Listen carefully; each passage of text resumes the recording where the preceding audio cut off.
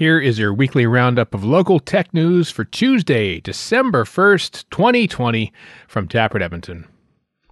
Edmonton startups to be celebrated at Propel Showcase.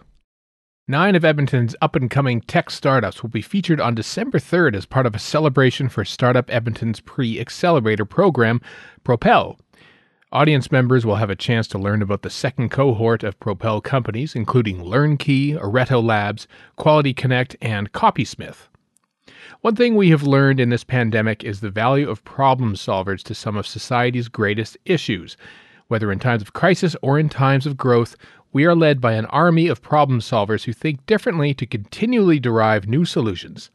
As Edmontonians, we are thrilled to support these problem-solving entrepreneurs as they progress the ecosystem forward through times of uncertainty, said Atif Baskandari, Director of Startup Edmonton.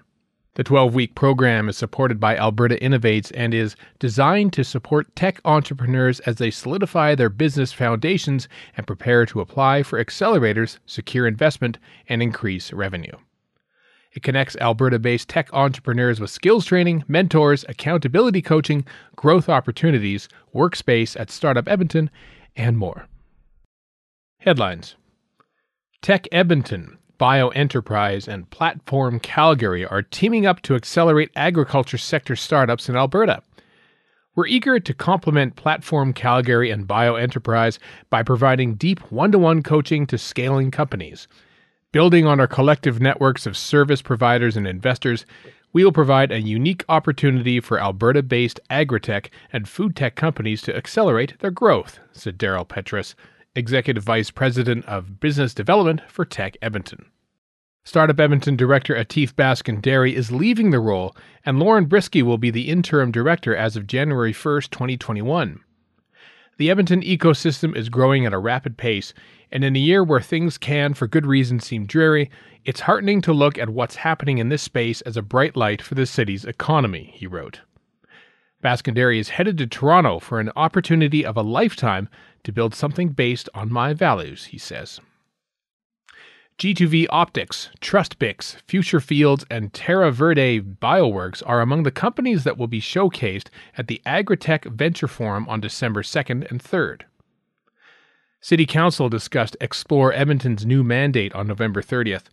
It approved $847,500 in funding for the operation of Startup Edmonton and Tech Edmonton through the end of 2020. AltaML is one of the companies helping retailers participate in the digital economy through an e-grocery software solution. The University of Alberta's Ilaria Rubino, a recent PhD graduate, has won an award from Mitacs for her salt-coated mask innovation. The Alberta Spore Support Unit has created a real-time COVID-19 tracker so Albertans and Canadians can track COVID-related changes. Vision State Corp announced that it has sold an application for RFID technology, which will be leveraged to enhance the growing suite of products under the Wanda Smart Technology Program to a company in the oil and gas sector. The Smart Alberta Award winners opened at the stock market on November 27th. TMX Group sponsored the awards. Edmonton companies Mach 32 and Endow Medical are bringing the aerosol containment tent to market in the hopes of reducing the risk of COVID-19 exposure to healthcare workers and patients. And applications for the first Edmonton AI for Good Lab open on January 15th. This 7-week summer training program brings together a cohort of 30 women for lectures, workshops from some of the world's leading experts, and team projects at the intersection of applied AI and social impact, wrote Warren Johnson on LinkedIn. That's it for the audio version of Taproot Edmonton's Tech Roundup. Find more details and all of the links in the Tech Roundup newsletter, which is in your inbox now if you're a subscriber. If you're not a subscriber yet, visit taprootedmonton.ca to join.